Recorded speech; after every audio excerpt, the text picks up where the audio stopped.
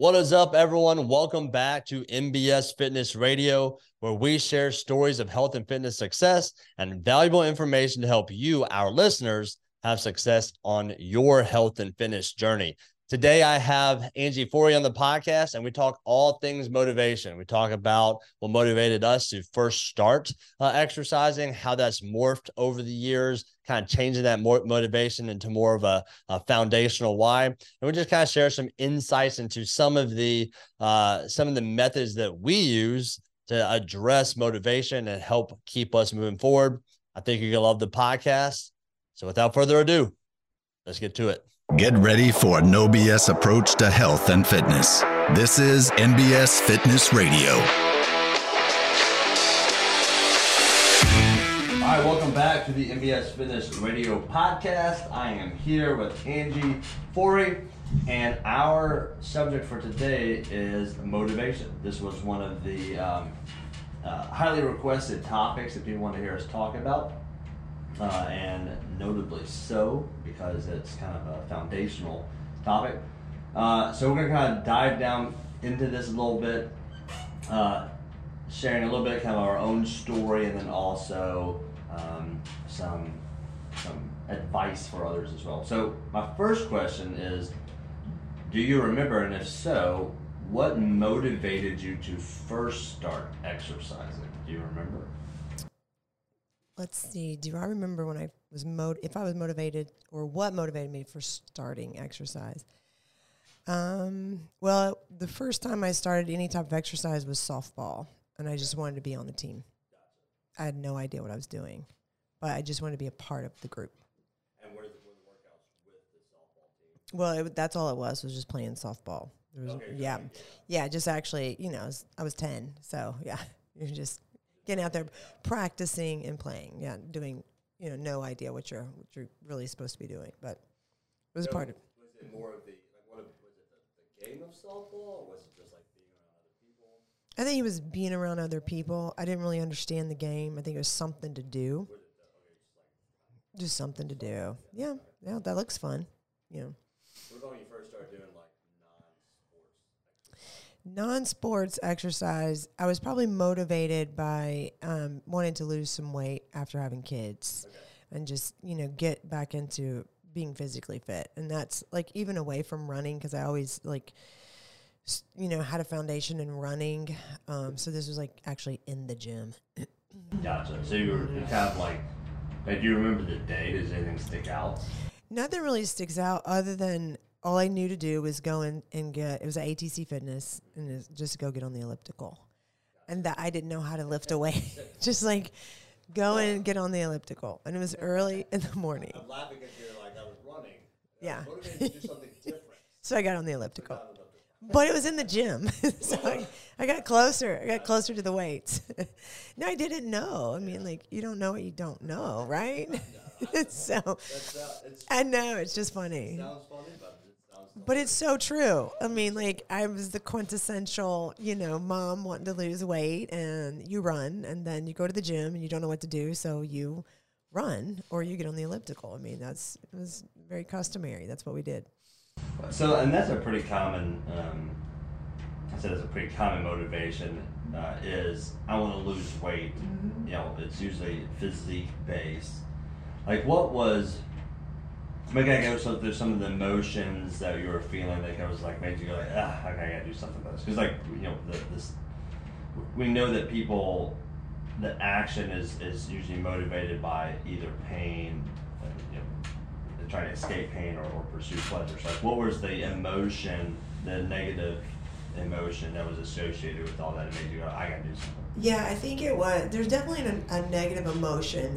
And I think for me, it was probably just, I've always been a smaller person, and now I'm like a couple years, after I'd had my son, and I've gotten rid of most of the weight, but my body didn't feel like it used to, And so I just remember looking in the mirror and not recognizing my body anymore. And I was like, oh, okay, we can do something about this. Yeah. Or like, what is going on with my butt? I used to have a butt. It's gone. What is happening? So it's definitely physique, oriented. You're like, oh gosh, I know when I used to look like this and now I don't. I have to do something. And so that's probably what is the motivating factor for most people. Yeah. I first started exercise. So I first started exercising, like purposely training, not just sports, in the summer of 6th grade, the summer before 7th grade, somewhere in there, turning 14. And what motivated me was such a similar situation. It was physique based. I was tall and skinny, and I remember constantly being told how tall and skinny I was. Yeah. Just like every day, someone commented, "Look how tall you are, look how skinny you are," and not liking being called skinny. Right. Being called skinny felt like a negative term being told to me. So, did you feel like that was associated, like skinny was associated with weak to you? Yeah, I think like around that time, that would have been the late 90s. So you had like Arnold, and you had Sylvester Stallone, and Jean-Claude Van Damme, and G.I. Joes, and like everything. You had Sammy Sosa and Jack baseball players. So like, I think as I was kind of like looking at like, okay, what are men supposed to look like? I'm also coming into like teenage years, kind of trying to figure this out.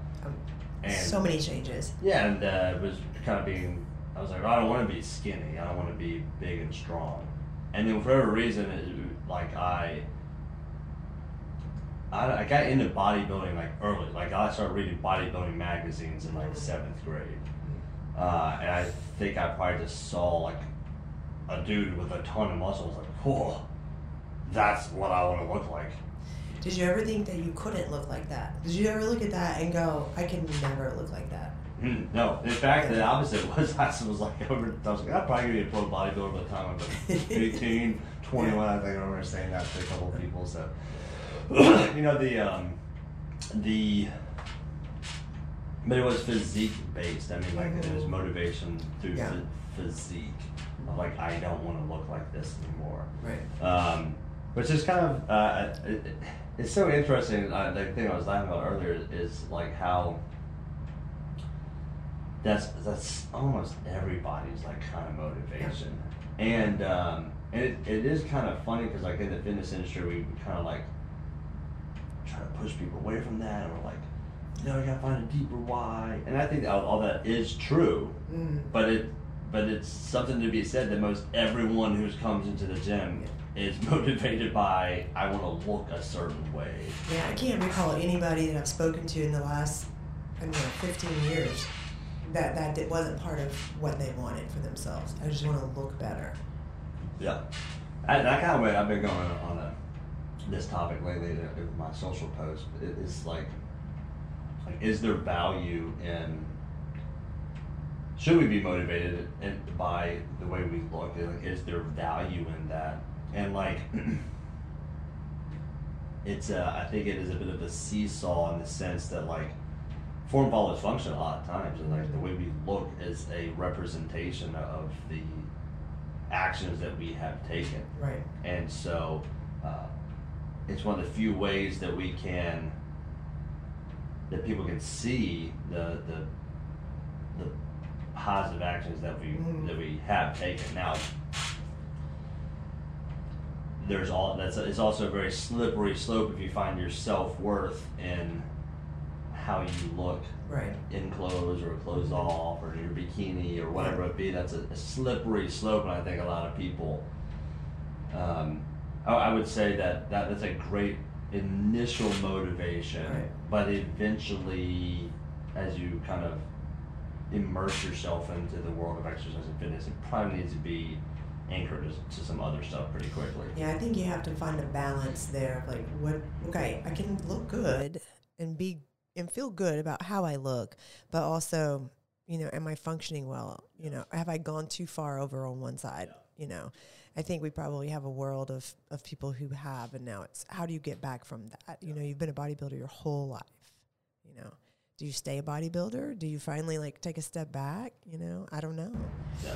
And I would also say, I think like I think it makes like people kind of dip their toe in. They're like maybe see someone on Instagram, and they see themselves, and they kind of like making this comparison, and they say like, oh, well, I want to be healthy and fit, or should they say, I want to look a certain way. So they kind of dip their toe in, and then when they hit a struggle point, then it makes it really easy, because it's such a poor foundation. They kind of write it off and go like, well, that's just not for me. I'm not totally focused on the way I look, you know, that kind of thing. Yeah. You know, and what they've done is they set the foundation for why the exercise is only physique based. So then it makes it really easy to be like, that's just not me. I'm not into how I look. I don't care if I got a little you know, extra around the midsection. Yeah. And then, you know, then it's hard to kind of like then tie that back or pull it back when I was like, you know, that was a bad foundation. There's a lot of other reasons you should exercise other than that. So how has like your motivation changed over the years? I think that for me, exercise is just part of who I am. I don't think that I need motivation. Like it's ingrained in me. It's like into my entire like neurological development anymore. And that's what we want people to get to, where it's just this automatic response. Like even going through injuries and things like that, it's like I still have to exercise. I still have to find a way. But let me ask you this. Are you completely unmotivated and you're just a robot doing the things? Or like... No, I get motivated by challenges. I like small challenges, you know. Of course, coming back off injury, everything right now is hard, you know, coming back. But so anytime I can find a challenge that motivates me a little bit further and to do a little bit more. But I think my baseline is always there. My baseline of exercise is always there. And so I don't think that I'll ever deviate from that. But I will have like seasons of maybe more motivation, like as we get closer to, you know, summer, you know, maybe I, you know, do some different things because I want to look a certain way through the summer. Maybe take the gas off, you know, take the foot off the gas going into winter, you know, things like that. But it's really, I'm never driven really by motivation. I don't think I am. Yeah, now I'm trying to kind of think through the terms a little bit, because I think like when, like I would say I'm when we're talking about motivation, I think a lot of people struggle with is just the motivation to do, to just do it at all, like to eat correctly and exercise. And I would say like it's like at this point I got 2.5 decades of basically following a nutritional program and exercising every day. It's not like I really struggle so much to take the action. Like there's days where I don't feel like doing it, but the difference is it's like this is the way I know how to live life. Like like it's not like I've meal prepped or like I've had a nutritional approach, like a performance and physique based nutritional approach since 7th grade. So it's hard to deviate from that. Like it's so ingrained, and that's the same thing. Like I've meal prepped on Sunday. I always know what I'm eating for the rest of the week, whether I make it, whether I order it. I don't know I always know on Sunday what I'm having on Wednesday. I don't know how to not be that organized with it. Like it's just so much part of me. Now, that being said, you know, I'm unmotivated at some you know, at times. Like I'm not very motivated to do a specific workout. You know, so I use it in that term, but I don't need motivation to drive me into the gym or drive me into the kitchen or help me make health-based decisions. Yeah, I would say like from a motivational standpoint, at this, like where I am now, everything is so habit based that even in times where like motivation may be lacking, the fallback is to the habit. It's just like it's just this way I've always done it, and I don't think I don't have to think too much about it. So like example, like there's plenty of times where I may be like, I don't feel like eating that, or I may want something else, but like that's what I have to eat because I already stay, you know, right. like, I don't have any other option. This is what we made. This is when our groceries went on. Yeah. Or like in training, it just like there's definitely days where I'm like, I don't really want to love this workout that I'm about to do. I know it's gonna suck, but I'm in the habit so much of just like at this time I go just work out. It, like it's just like I just go and work out. So I would say like from a just like base level motivation to do any of it.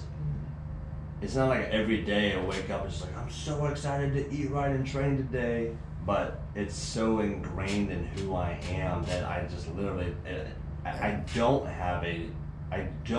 have a whole lot of that friction points because that I have to work through. Like motivation is not really something that I have to consider because it's just who I am at this point, and the habits just sustain me going forward. Yeah, I mean you do it so often over time. It's your ethos, you know, and that's what we always want to help other people create is that ethos.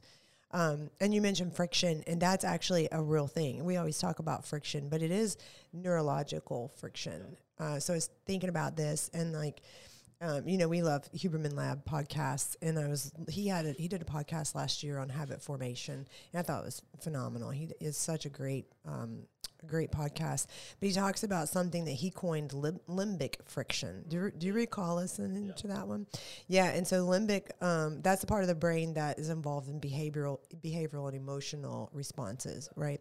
So that's the part that's going to drive us, and we're either going to work hard against that friction, or we're going to kind of cave into it. So we're somewhat wired to get unmotivated before we even get motivated because of this limbic friction that exists in us. So it's like that being two parts. One of them is you lack motivation. The other part is you lack the focus. And so like with those two combined, then you know, if you can try to find motivation, but if you get unfocused, then that's going to throw you off. That's that limbic friction being too much for you to really overcome. And so I think like motivation is great, but it's not standalone. Yeah, so I think like when I think about like ourselves when it comes to motivation and kind of comparing that to people who just maybe start out from strong, it's like, well, we've established the habits that allow us to continue the path a little bit easier.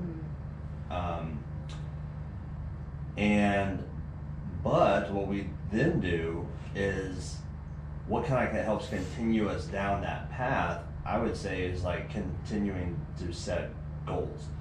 And so like part of the habit is the daily habit of, you know, I do these tasks of meal prepping or going to the gym, waking up, and so on and so forth. And there is also the habit of goal setting, goal planning, goal accomplishment, and getting in that continued rhythm. Right.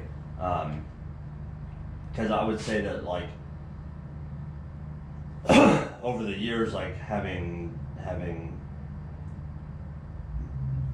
experienced different training methodologies, like one thing that's kept me motivated to keep going forward is like I like to get better at things. Right. And I've had enough opportunities to like set a goal, take the actions, hit that goal, that felt good, now I want to keep going. And so then that's also a bit of a habit or ritual or like momentous kind of has a momentum based effect where it's just like I always, literally since day one and going forward, have goals. Right. I've yet to just kind of like go, my goal is, and so I do think that that's helpful is to because I think when you're talking about motivation, like you need to have some type of clear picture as to like what is it that you're trying to accomplish and be able to see the end impact of the actions that you've taken. Well, you have to visualize it. I mean, you even have to start the visualization at the point of like just going and getting into your car. Yeah. You know, like starting it there. Yeah. And because now, like, our neurons fire, and they're firing for us to do the things that we've always, done. The same as a person who hasn't had that wiring switched. Yeah. Like, their neurons are firing to, like, resist that. The increase in the friction points that we talked about are great. So there has to be, like, this, they have to climb these small hills before they can get to the mountains. And I think that's like, I think that's the takeaway is like if you're struggling with motivation, you need to set a hill that's big enough that it takes some effort and you can feel good about climbing up of it, but small enough that like you're 99% sure you're gonna be able to take it on, and like set those small wins. And what you're doing is you're creating this psychological piece to it, and like it's all science, based. It's like we're not going to just all of a sudden get out there and be really excited and motivated to start training for a marathon. I mean, that's just not going to happen. There's very few people that are wired that way, very few. And the ones that are already like immersed fully into training. Or the flip side is I see plenty of people who are like super motivated to, in one instant, to run a marathon. Right. Yeah. Do a little bit of training for it and then we're done. We're done. That's the next big, crazy challenge. But I think like, visualizing your movements forward, your forward momentum. Like I'm gonna visualize myself getting into the car, going to the gym, actually walking into the gym. Like those are little things that add up. So eventually you don't have to visualize that piece of it. It becomes neurologically, ingrained in you. And then you've just got to, like you said, continue to create that momentum, that forward momentum. But it doesn't get there overnight. It takes time. Yeah. And again, you're fighting against two areas of friction, that I don't feel like it. I'm lazy today. I'm tired. I'm not motivated. You're fighting that piece of it, and you're fighting the distracted piece. Oh, I've got to stay at work late. I'm not, you've got those two things that people have to really understand. Like, you have to have some help to get through that stuff. Yeah. It's very rare for somebody to get through it on their own. So you could almost think of it like it's if someone said, "Hey, I have this. I want to be fit, or I want to lose 20 pounds," like they're pretty like large tasks, and then like I'll take it down to like a true example. So we're gonna say we've got a 45-year-old female who's never exercised in the past, has no training history. She is about 50 pounds overweight. She would like to lose all those 50 pounds and be healthy and fit. And so she was like, "What is it going to take for me to lose this weight and be healthy and fit and have kind of the body and the physique and the performance that I'm looking for?" And we might say, well, you can probably lose the 50 pounds in the next year. Right. You would need to train 4 to 5 days a week, and you need to follow a nutritional protocol that and you need to be able to follow that about 90%. Now we get the 50 pounds off. Then it's going to take another 4 years after that to really kind of develop the fitness level necessary to kind of be at a where you can truly say, like, I'm fit. I've got all these performance abilities now. So that's what it would take. Basically 5 more years of 4 to 5 days a week of training. And so that's an elephant, right? Yeah, that's way too much. So much time. So we can't set that as like even as motivated as you might be right now, I'm gonna stick to it. Like, we know that you're gonna hit friction points along this way, and that it's likely that those will knock you off. So then, like, we literally need to just keep breaking that down into the smallest possible step that we know that we can win. And so that step that we know we could win could be something as simple as like 1 day a week, you're going to come to the gym and you're going to train for 30 minutes. Okay. this week, all I want you to focus on is getting up as soon as your alarm goes off. Getting into the car. Yeah. And then we would set tasks, habits, things in place to help that person better achieve that task. And I think sometimes people think that's like, oh, well, that's so silly. Like, you have to take it down to that small level. Yes. And I would say, like, yes. And the reason why is because statistically speaking, the vast majority of people, and if we looked at this person's previous history, we do not see any evidence of continued action, continued forward progress when presented with a friction point. The only thing we see is a fall back to old habits. Right. And so if we understand that that's your history, that's the only thing you've ever known, when you look out at the landscape of Americans, that is the thing that almost everyone's going to do. It would be foolish for us to think that like that's probably not what's going to happen for us as well. So we've got to instead, kind of like in trench warfare, take 2 steps, build a new trench, a new fallback point. So it's like, can we, instead of trying to take all these things on at once, where there's so many new changes, we can sit there and say, what's the one thing we can ensure that's going to help you get out of bed in the morning? Okay, here's what it is. You're going to set your phone alarm, and you're going to put it in the other room. Yeah. On top of your clothes. I was about to say on top of your clothes or with your clothes to get changed. Yeah. For the gym. And so every time your alarm's gonna go off. You can't just roll over in bed and hit it and turn it off. You have to physically get out of bed, go into another room, and then you have to sit there. Yeah, because you're grasping and you're grappling against those points of friction that you've had for 30 years. Yep. You know, if she's a 45-year-old, she hasn't done anything for 30 years. That's a lot of time to fight against. But if we give that like 2 to 3 weeks of like, okay, now you've done this, that's a new trench line. That's a new fallback point. Now we don't have to overcome. We don't need to be motivated to get up in the morning anymore. It's now just part of our routines and habits. And it's like, well, what's the next thing that we can do to implement? Well, maybe let's implement a nutritional strategy. Maybe it's just have a protein shake before you wake up in the day. And then now your protein shake gets added onto your clothes pile. Yeah. And so now you've got another step. And I think that's what people, sometimes when they kind of look at where they are and where they want to go, and they see this giant mountain, and that's the part where it's like, well, I'm not motivated to do that. And so, we like, of course not. No. We've got to focus on step one. Yeah. Yeah, I think it's exactly like the mountain that people do see. It's just so big, and they've been motivated before, and they've not fallen. They've not, they fall through. Yeah. They don't pursue, and so that makes it even harder, because then they reflect on that failure that they've had. They've never really had the success. And so we can be successful at getting up at the same time, one day a week, and you're doing the one thing.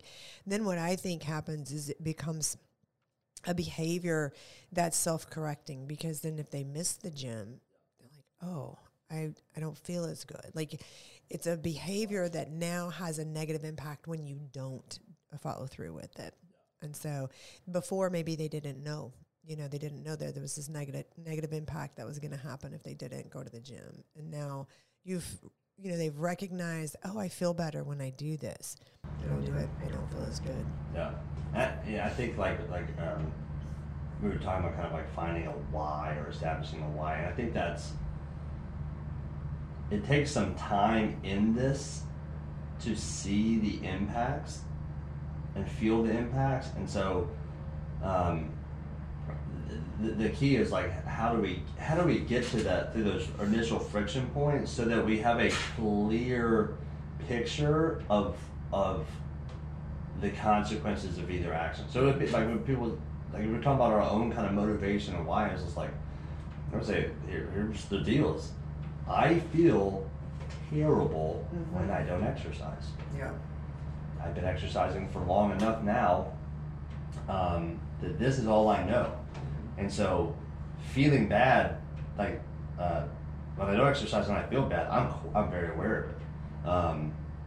When I don't exercise, I have less energy. When I have less energy, I play with my kids less, or I snap on them a little bit more. My brain doesn't function as well. Right. You don't get to communicate clearly to my team when my brain doesn't function correctly.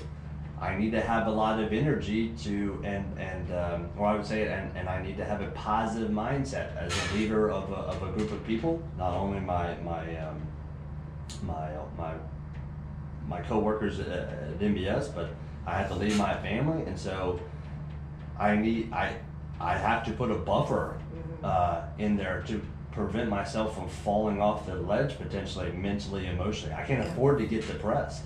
And so, like, having done this for 2.5 decades, I immediately feel the negative impacts of not exercising. Oh, for sure. And so when I feel like, well, what's your why?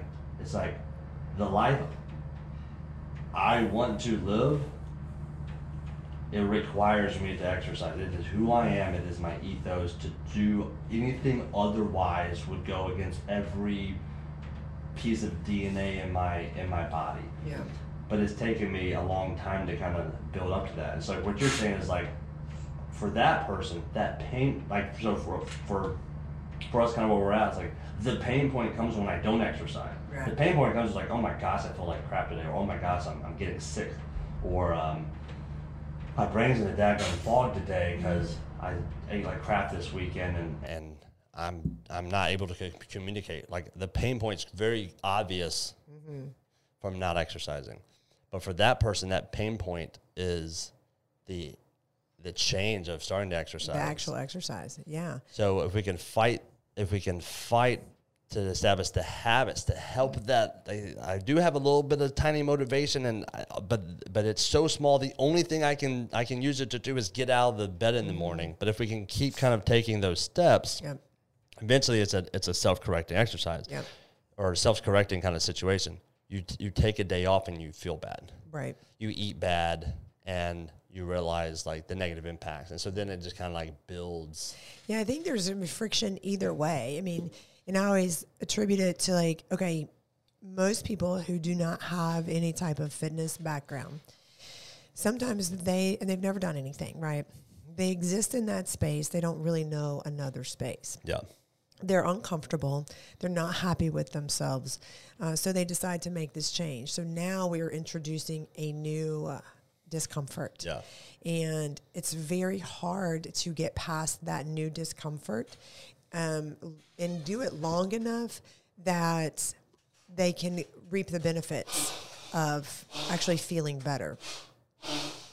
So I call that the other friction point, until you can get over that bridge. Yeah. And then you can start to like, okay, this makes sense.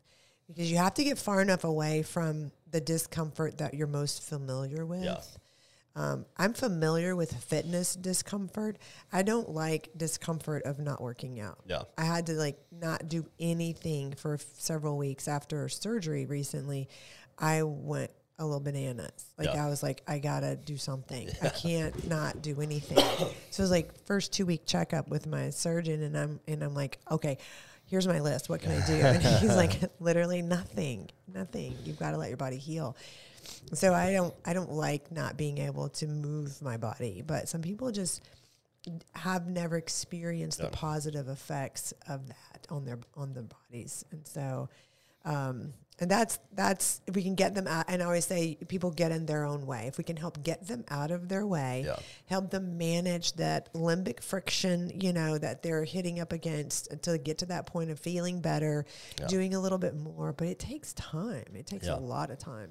So it's just basically you're trying to kind of leverage these little small wins each day to kind of like finally build the habits. So let's talk about maybe some like true like tips on how to kind of like leverage those daily wins. Like maybe some things that you've seen work in your life and or your clients' lives. And I was just thinking of one, which is kind of a small one, but like I always put my training in my calendar. So it's always in my calendar. I'm not going to say that I never move it, but it would have to be a real big thing for me to move it. And then when I move it, it still just takes up another spot in my calendar. It's not like I delete it. It just goes from 12 o'clock to 1:30 if it has to. You know what I mean? Yeah. But it's in my calendar where I can see it. No one can put an appointment on top of it. Correct. Yeah, it's set apart. That's the way mine is. It's set apart. I recently started coaching noon classes on Monday again, and I realized I don't have that set apart now, my training time. So I was like, I've got to reset my calendar on Monday because I was working out at noon. Now I'm coaching noon, so I need to get that in at 11. Yeah. So if I don't put it in there, it doesn't happen. I'm not any different, you know. It's not for lack of desire. It's often just the day gets past me, and I'm like, what? I didn't even work out today. What happened? And so, like, it's definitely scheduling it. Yeah, I think this, like, having it in your calendar is obviously, by doing that, you're saying, this is important to me, and I'm setting time aside to get it done. And then if you were struggling with that, and one thing I've done as well is if there's a certain goal that I want to work at. So, for example, one of my things was like flexibility. I was like, I hated doing flexibility work. I'd always put it off. And so what I did was I basically hired a coach and said, every week at this time, I want you to make me do flexibility work. Mm-hmm. And a lot of it, it's not like there was a lot of learning in it. It was some new skills I didn't know, but really it was accountability. Yeah. I did the same thing. Like, I guess it was last year. So I did all this physical therapy. I had to stop working out, did physical therapy. Then I was able to add some workouts back in, but they were very mild workouts. And I remember scheduling one day a week, personal training with Mitch. Yep. I was like, okay, you just write the program, make it hypertrophy, offloading my spine because of my back issue. And I just want to show up. Yeah. And that's what I did. So, and what would you tell to someone who's like, I mean, let me go through the typical objections to that. Mm-hmm. It's like, I know what to do. Well, again, knowing what to do hasn't gotten you here yet. I mean, you may know it. I don't know many people that don't know what to do. Yeah. They don't know what to eat. I mean, most people will say, well, I know what to eat, but you're not eating it. Yeah. So having the accountability is huge. I mean, I know what to do, but I still show up in a class. So a coach tells me what to do, and I will still hire a trainer to tell me what to do, because on my own, I can get into that lack of motivation piece because I'll get busy. So again, that goes back to limbic friction. Yeah. And so, so for clients who struggle with that, and you get the objection of like, you know what to do, but you haven't done it, let us help you do it. Yeah. Let us help you gain some success in that area. And you know, like, why haven't you done it? You know, if you know what to do, why haven't you done it? Yeah. You know, maybe that's just the question that gets put back. Yeah. You know. Yeah, and I think that you could. I think at some point you just said, like, failure would be unacceptable to me. Mm-hmm. Like, ultimately, I had to make a decision of, like, who do I want to be and what do I want the outcomes to be of my life. And failing to be physically fit, failing to reach these goals, like, that would be unacceptable to me. Yeah, so it's unacceptable to me, and it's also unfair to my family. Yeah. Like, it's unfair to my husband if I don't take care of myself. Yeah. You know, that's our agreement when we got married, is to take care of ourselves. And so, like, if I don't, and because of my lack of care of my own body, my own self, mental health, all of it, it falls to him. Like, that's not fair to him. Yeah. You know, it's in the same as, you know, if he's not taking care of his health. Now, there's other things that happen. I mean, our bodies are going to, you know, eventually break down, and we're going to take care of our spouses. I mean, no matter what. But, if they're not helping take care of themselves, I got, you know, a little less love in the tank for you, buddy. So, And that's not being selfish. I think you're being selfish if you don't take care of yourself. Yeah. Not just for yourself, but for your spouse. Yeah. Actually, I think like Jocko Willink has the book Extreme Ownership. And so like, I think that like, I'm kind of thinking through it, and like if someone's like, well, I know what to do. I was like, is failure an acceptable outcome in your life for this type of thing? Because what you're basically telling me that it is. Like, I know what to do. Cool, you're not doing it. You're failing. Is that acceptable? Yeah. I cannot, well, if you're like, well, it's expensive. Okay. Is failure acceptable in your life in this area? Because right now you are failing. Right. I don't have the time. It's like, okay, or, I'm busy. All right, cool. Like, you're failing on this. Is that okay for you? Because ultimately you can say like, because the ultimate truth statement would be like, no, failing is acceptable, because that is the truth, because right now you are failing. Yeah. If it's unacceptable, then we need to do the things to put in place. And I think that's like, we had to tell that to ourselves, even as trainers. It's like, this is unacceptable for me to fail. If I'm not currently going and training, then what I need to do is pay someone to hold me accountable. Yeah. It doesn't matter if I know what to do, I'm not doing it. Right. It doesn't matter if it's expensive. I need to invest in the things that are important to me. It doesn't matter if I'm busy. I need to define time and invest my resources into doing the things that are important to me in life. Yeah. And so that's, instead of putting that, by taking ownership of it, as you're saying, like, no, this is a solution that I must solve, and what do I need to do to solve that, versus putting the versus failing to take ownership, or failing to take responsibility for the solution by saying, I know what to do, or I'm too busy, or it's expensive. It's like you're putting the responsibility of success or failure on an external thing, which is a cowardly way of approaching life. What are some other? So we've got, like, obviously we put, like, hey, it's a defined time. Is it a hire a coach? But I think that does a couple of things. One, it helps with accountability. Yeah, that's what I was going to say too. Like, as coaches, as trainers, as being in this industry, that doesn't mean that we're above all of these other, issues. It means that we've created a longer life of this ethos, but it doesn't mean that we don't get sidetracked by life, ourselves. So I think we're just, we know that, and so we implement these safety nets for ourselves. And so, but I don't think we're any different than anybody else. No, we still have this. We're still having to manage resources of time, money, energy, all that kind of stuff, and balance it into, like, the rest of our lives. Well, and we struggle with that limbic friction just the same. Especially with getting distracted. I think that's easy. If you don't have it in your calendar, and I'm not coaching a class, if I don't have it in my calendar, I'm likely going to be distracted. And then, like, at the end of the day, be like, oh, crap, here we are. And I got to, hustle and do something. And so I don't think we're exempt from any of those issues whatsoever. I would say we're probably, I would say this, like, earlier in my career, I think being a coach made it even harder, because I almost was blind to it. Like, I was, because I was in it all day, every day. Yeah. I just, like, there wasn't that this isn't new to me. So there isn't, like, this super motivation there. I was at the gym all the time, so it was easy to be like, well, we're going whenever. Yeah.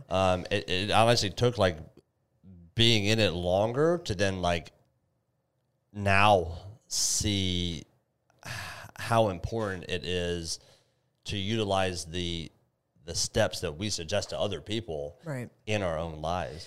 Well, and I know when I owned Wolf River, like, I'm at the gym all day long. Yeah. All day. You would think that you could have time to go and work out. No, I'm at work. I'm working. Like, this is not at the gym. This is at work. Yeah. That was the hardest period of time probably for me personally, like, was actually finding time between trying to run a business and manage classes and people and coach and do all these things to, like, work on my own fitness. Because by the time you get there, you're so tired, which goes right back to that friction point of fatigue. It's just like, why, how do we solve that? Well, I probably need to find some time. Yeah, I probably need to like have a coach. Have a coach. Yeah. I need to. The coach helps me accountable, but then also investing in it says I give a shit. You know, like it's like, hey, that is expensive, and I'll pay you for it. Yeah, I give a shit. That's you why to help me. That's why I'm paying something I'm paying this higher price point because it's important to me and I need help. Yeah. Yeah, I need help. What about what are some other? I think of I was thinking. I'm trying to think of other true tips and piece of advice that I could give to people, and that, to a degree, it becomes a little bit of an individual piece of where's your current struggle point? Is it getting out of the bed? Well, move the phone or move your alarm out of the room. Yeah. Is it eating the correct food? Cool, just buy your food pre-made.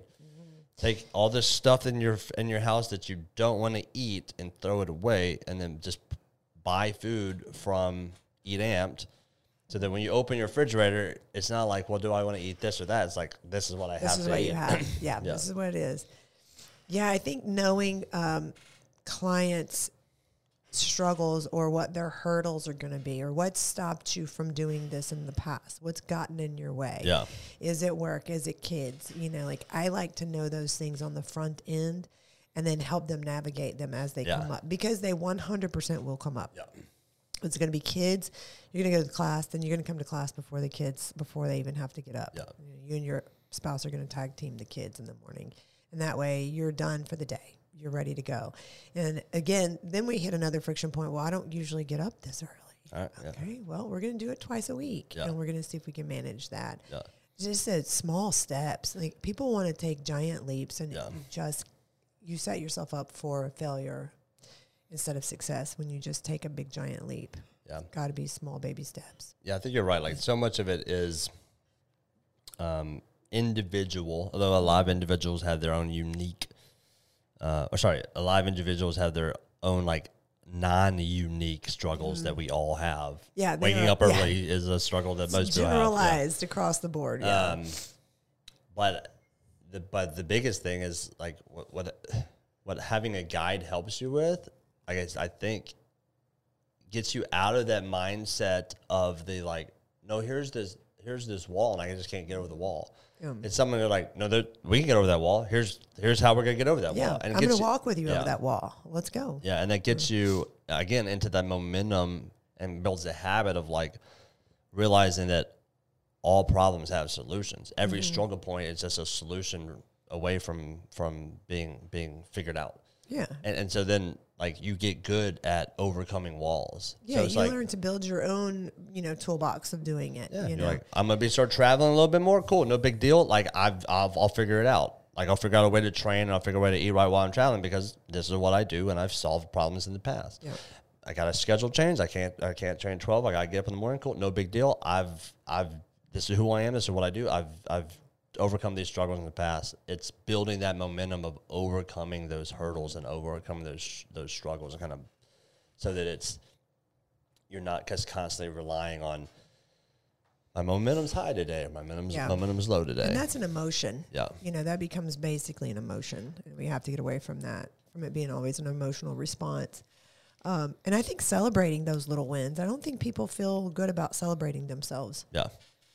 Because I think we're so far removed from it. We were likely most people celebrated as a child, but when was the last time you were really celebrated or, as an adult? When was the last time someone gave you a high five? Yeah, or pat on the back and you did such an awesome job, and truly meant it. Yeah. It doesn't come very often, but those big hurdles that people cross over, I get it, that was huge, and when I say I'm proud of you, I mean I'm proud of you for doing that. I've had clients tell me, if I wasn't meeting you at the gym today, I wasn't coming. Yeah. But I didn't want to stand you up because I didn't want you to jump on my case. Yeah, and I was like, that was a wise decision. Yeah. And that's why we're here. Yeah. And that's why you're one of my best clients. Yeah. You recognize that in yourself, and that's important. Yeah. I think the whole theme is motivation is going to come and go. You have to set yourself up where the pain point of not doing what you want to be doing is greater than the pain point of, I don't know if I said that right. You have to set yourself where the pain point of doing the right thing Yeah. is less than the pain point of doing the wrong thing. Right. That makes sense. Yeah, yeah. It makes sense to me. Yeah. Everyone knows what I was trying to say. We know what we're talking about. Yeah. So we set up those pain points by like being like, crap, like my alarm goes off in the other room. I'm going to have to sit here for 30 minutes listening to an alarm. I'm not going to get any sleep. So screw it. I'll go ahead and get I'm up anyway now. Or might as well go. I'm going to have to let someone down and not show up to train today. So I might as well go to train. Yeah. You know, like you set up those pain points so that your emotion in that instant is triggered to go in the right direction. And that's really just overcoming that friction. Yeah. It's just overcoming it little by little, because really, you know, it becomes this mental component that you have to be stronger, and you have to get to the point where you can become stronger than those pieces of friction, than that fatigue that, you know, always wants to overcome you. You then overcome it. And those are real things, and they're neurologically driven. Yeah. And so, and you know, they're not automatic, but they can become automatic. Yeah. It just takes a lot of time. It can take, there's no real, I was thinking about this too, like how long does it take to create a habit? There's no real answer to that. It could take, I think the statistics are like, it could take, I think it's from 3 weeks to 280 days or something like that, like generally speaking. Yeah. So there's not like, if I go to the gym for the next, 3 days a week for the next 3 weeks, that's locked in. Likely that may not be the case. But that doesn't mean like people are like that in all facets. Like if you're struggling in one area, that doesn't mean they struggle in all the other areas. It's just like I think exercise tends to be the most that obviously we see because we're in this business. But in generally speaking, if you look at our population of people, they struggle with that. Friction the most above other things. And so, but it can be overcome. 100%. Yeah. Gradually. Yeah. What would you say or what are your general thoughts on like New Year's resolutions or New Year's goals? I actually really like New Year's resolutions and New Year's goals. I think it's a great jumping off point. And there's nothing wrong with them, but the problem is there's often no follow through. Mm-hmm. And so it's kind of like motivation will get you in the gym, but it won't keep you in the gym.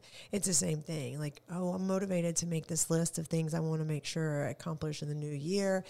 It's a list, but we have to have some action behind that list. And I think, so I actually really love the new year and all of those things. And I'll likely make a few, I'll think through it. But I think people get afraid to make them because they already know they're going to fail at them. Yeah. And so, that hurts my heart, honestly, for people to like fail before they even get started. Yeah. And so. Yeah, I was like, whatever your reason for doing good things, I don't care what it is. I don't care if it's the new year or it's in the middle of July. Like, I'm excited. Let's go. Yeah, if you're like, hey, I want to start exercising, cool. I would just say like, building off of what we did up to this point, like set yourself up to succeed. Right.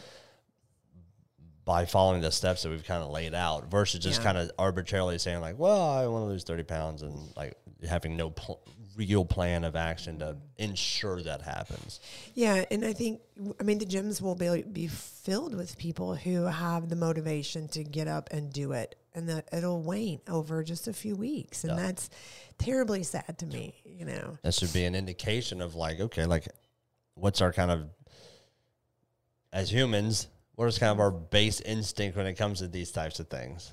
So like you should be aware of that ahead of time and go ahead and, address it. Yeah. I don't, and some people I don't think know how to address it. I think we get into this space of people don't know what they don't know. Yeah. Maybe they're just, destined to be in a gym, or they feel like they are, and they're just like trying to go there and get on the elliptical, just like I did for so long. And it's successful until you're not, and then, for most people, they fall back into their bad habits. It's cold outside, I'm not getting up. Yep. Off goes the alarm, and then that repeats the cycle year after year. Yep. Talk a little bit about your why. I have a framework for this that that I've been thinking about for the New Year's. But like when how would you guide someone, or like how do you like think about it yourself when it comes to like having a why to train? Well, for me, the broad strokes are we have grandkids, and our grandkids are 15 years apart. That's a pretty big span of time. 15 years ago, because Jackson's 15. I was 38 when he was born. I have plenty of energy, I was getting into CrossFit shortly after he was born. And now this last one, 15 years later, I'm 53.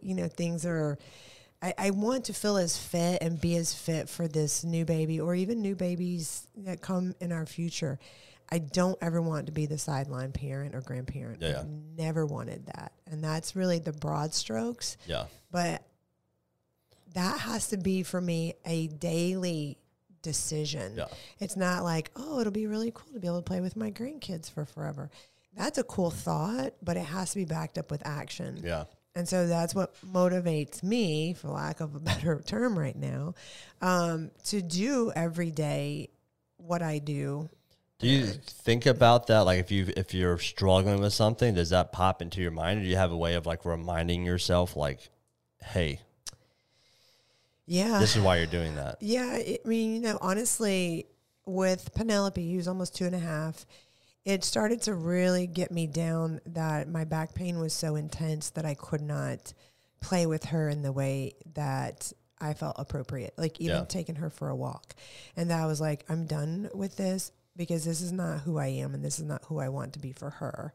And so that's what motivated me to go ahead and have the back surgery, because I needed to get this out of the way. Let me rehabilitate so I can be back where I want to be with my grandkids. Yeah.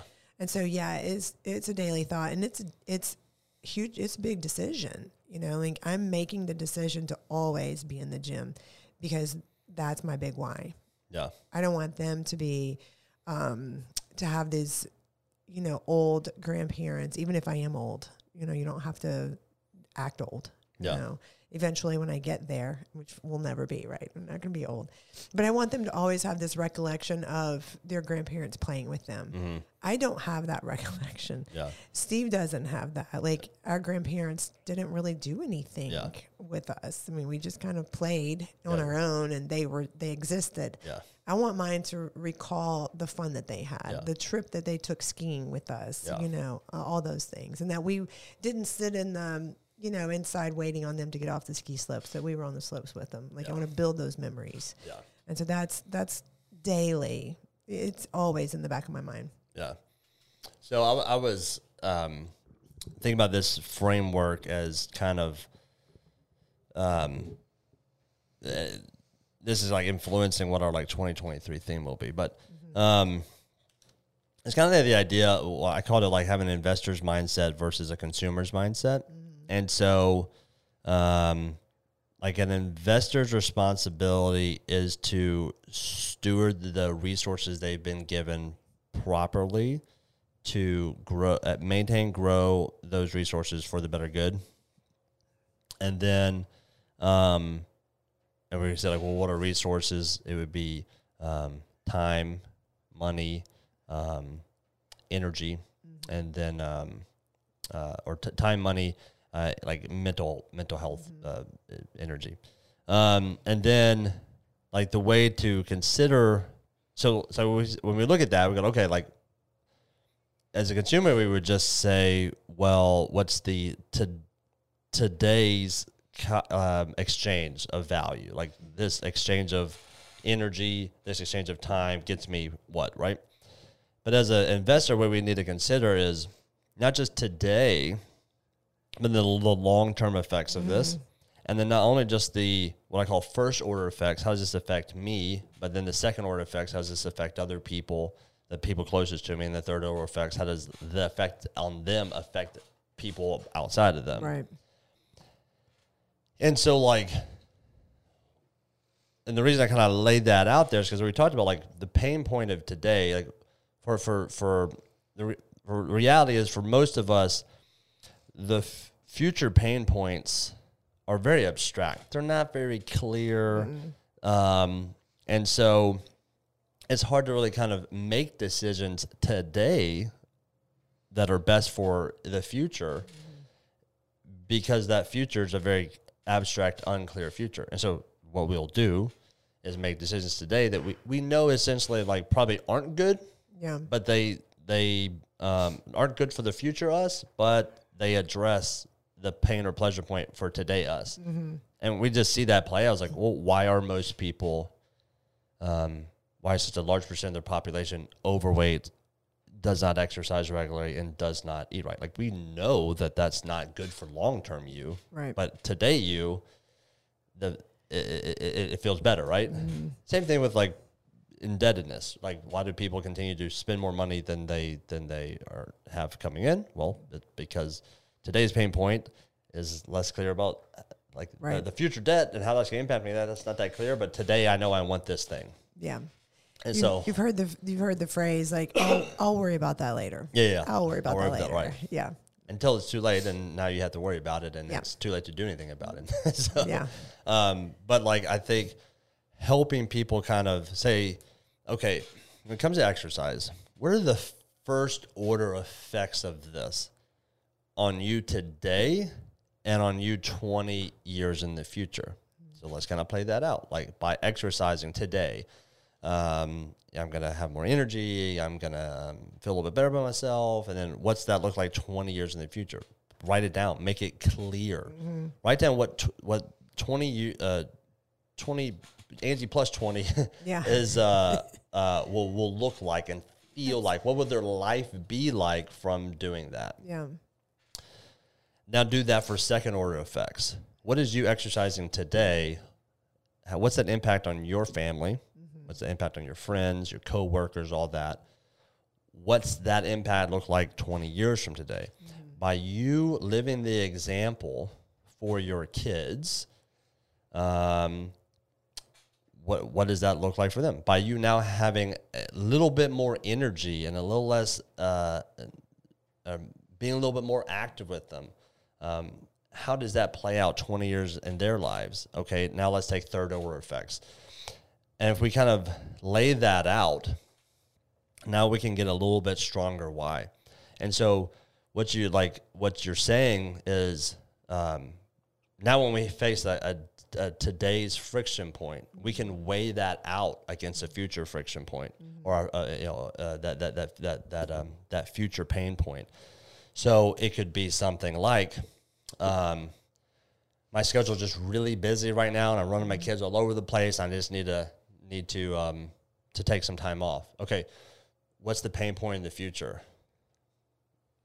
Well, I have less energy for my kids, and ultimately I spend my time driving them around instead of interacting with them, because by the end of the day I'm too exhausted. Yeah. So make that decision right here. Are you willing to today? Are you willing to sacrifice a future with your kids? Or my knee hurts, I think I need to take some time off from training. Well, you came here because you're 65 years old. You came here because you wanted to be able to play with your grandkids. Are you willing to sacrifice that? Are you willing to sacrifice a future where you get to pick your grandkids up because you have a little bit of knee pain today? I think if we can take that future pain point, make it truly clear, and then hold that up against today's pain point, that's going to help us make a better decision. You know what? I'll find the time to work out. You know what? I'll find the freaking way to pay for it. You know what? I'll find a way to make myself stay accountable and make this happen, because I know that in 20 years from now, I'm going to be happy about that decision. I know today it's going to be hard because I got some financial pain. I got some scheduling pain, or I got some physical pain. And it would be easy for me to just say, make that pain go away. But by making that pain go away, you elevate this future pain. You're just, transferring it. Yeah. And increasing it. So instead of saying like, I'm going to drop this pain away, to say like, all right, I'm going to lean into this pain. I'm going to find a solution to it. I'm going to find a way to continue to train even though I have this injury. I'm going to find a way to figure out a way to pay for this because it's that important to me. I'm going to find a way to put this into my schedule because it's important to me to do that today, because in 10 years, 5 years, this is what the ROI on that is ultimately going to be. Yeah, and you can kind of see that from their history too. So we're already 10 years into their future self, where they made this promise 10 years ago that they were going to, do X, Y, Z and take better care of themselves, and they haven't done it. Yeah. So that 10 years goes by really quickly. Yeah. What are we going to do these next 10 years? I mean, you get to make that change now. So in the next 10 years, you're looking back now over 20 years, and you're middle of your life. Now it's harder. Yeah. It's harder. The longer you wait, the harder it gets. It just does. Yep. And so, that's the reality. It is. You got to start now. No matter what your age is, you just have to start now. Yeah. Don't keep waiting. Don't wait till you're motivated. Motivation is fleeting. Yes, there you go. All right. Love it, Angie. Thanks for coming on the podcast. All right. Take care. Adios. So there you have it. Motivation is a fleeting emotion. It is something that we all struggle with, whether we've been doing this for one day or for multiple decades. We're all going to, from time to time, lose a little bit of our motivation. And so what's important is that we have a very clear understanding and picture of what we're doing, what we're trying to accomplish, and why we're trying to accomplish it, and then set things up in place that allows us to address those potential friction points that might throw us off track. And that is what we do as coaches, as a facility. Our job is to help people overcome those friction points. So if you're someone who is lacking motivation and needs help, please reach out. You can go to our website. It is nbsfitness.net. That is nobsfitness.net.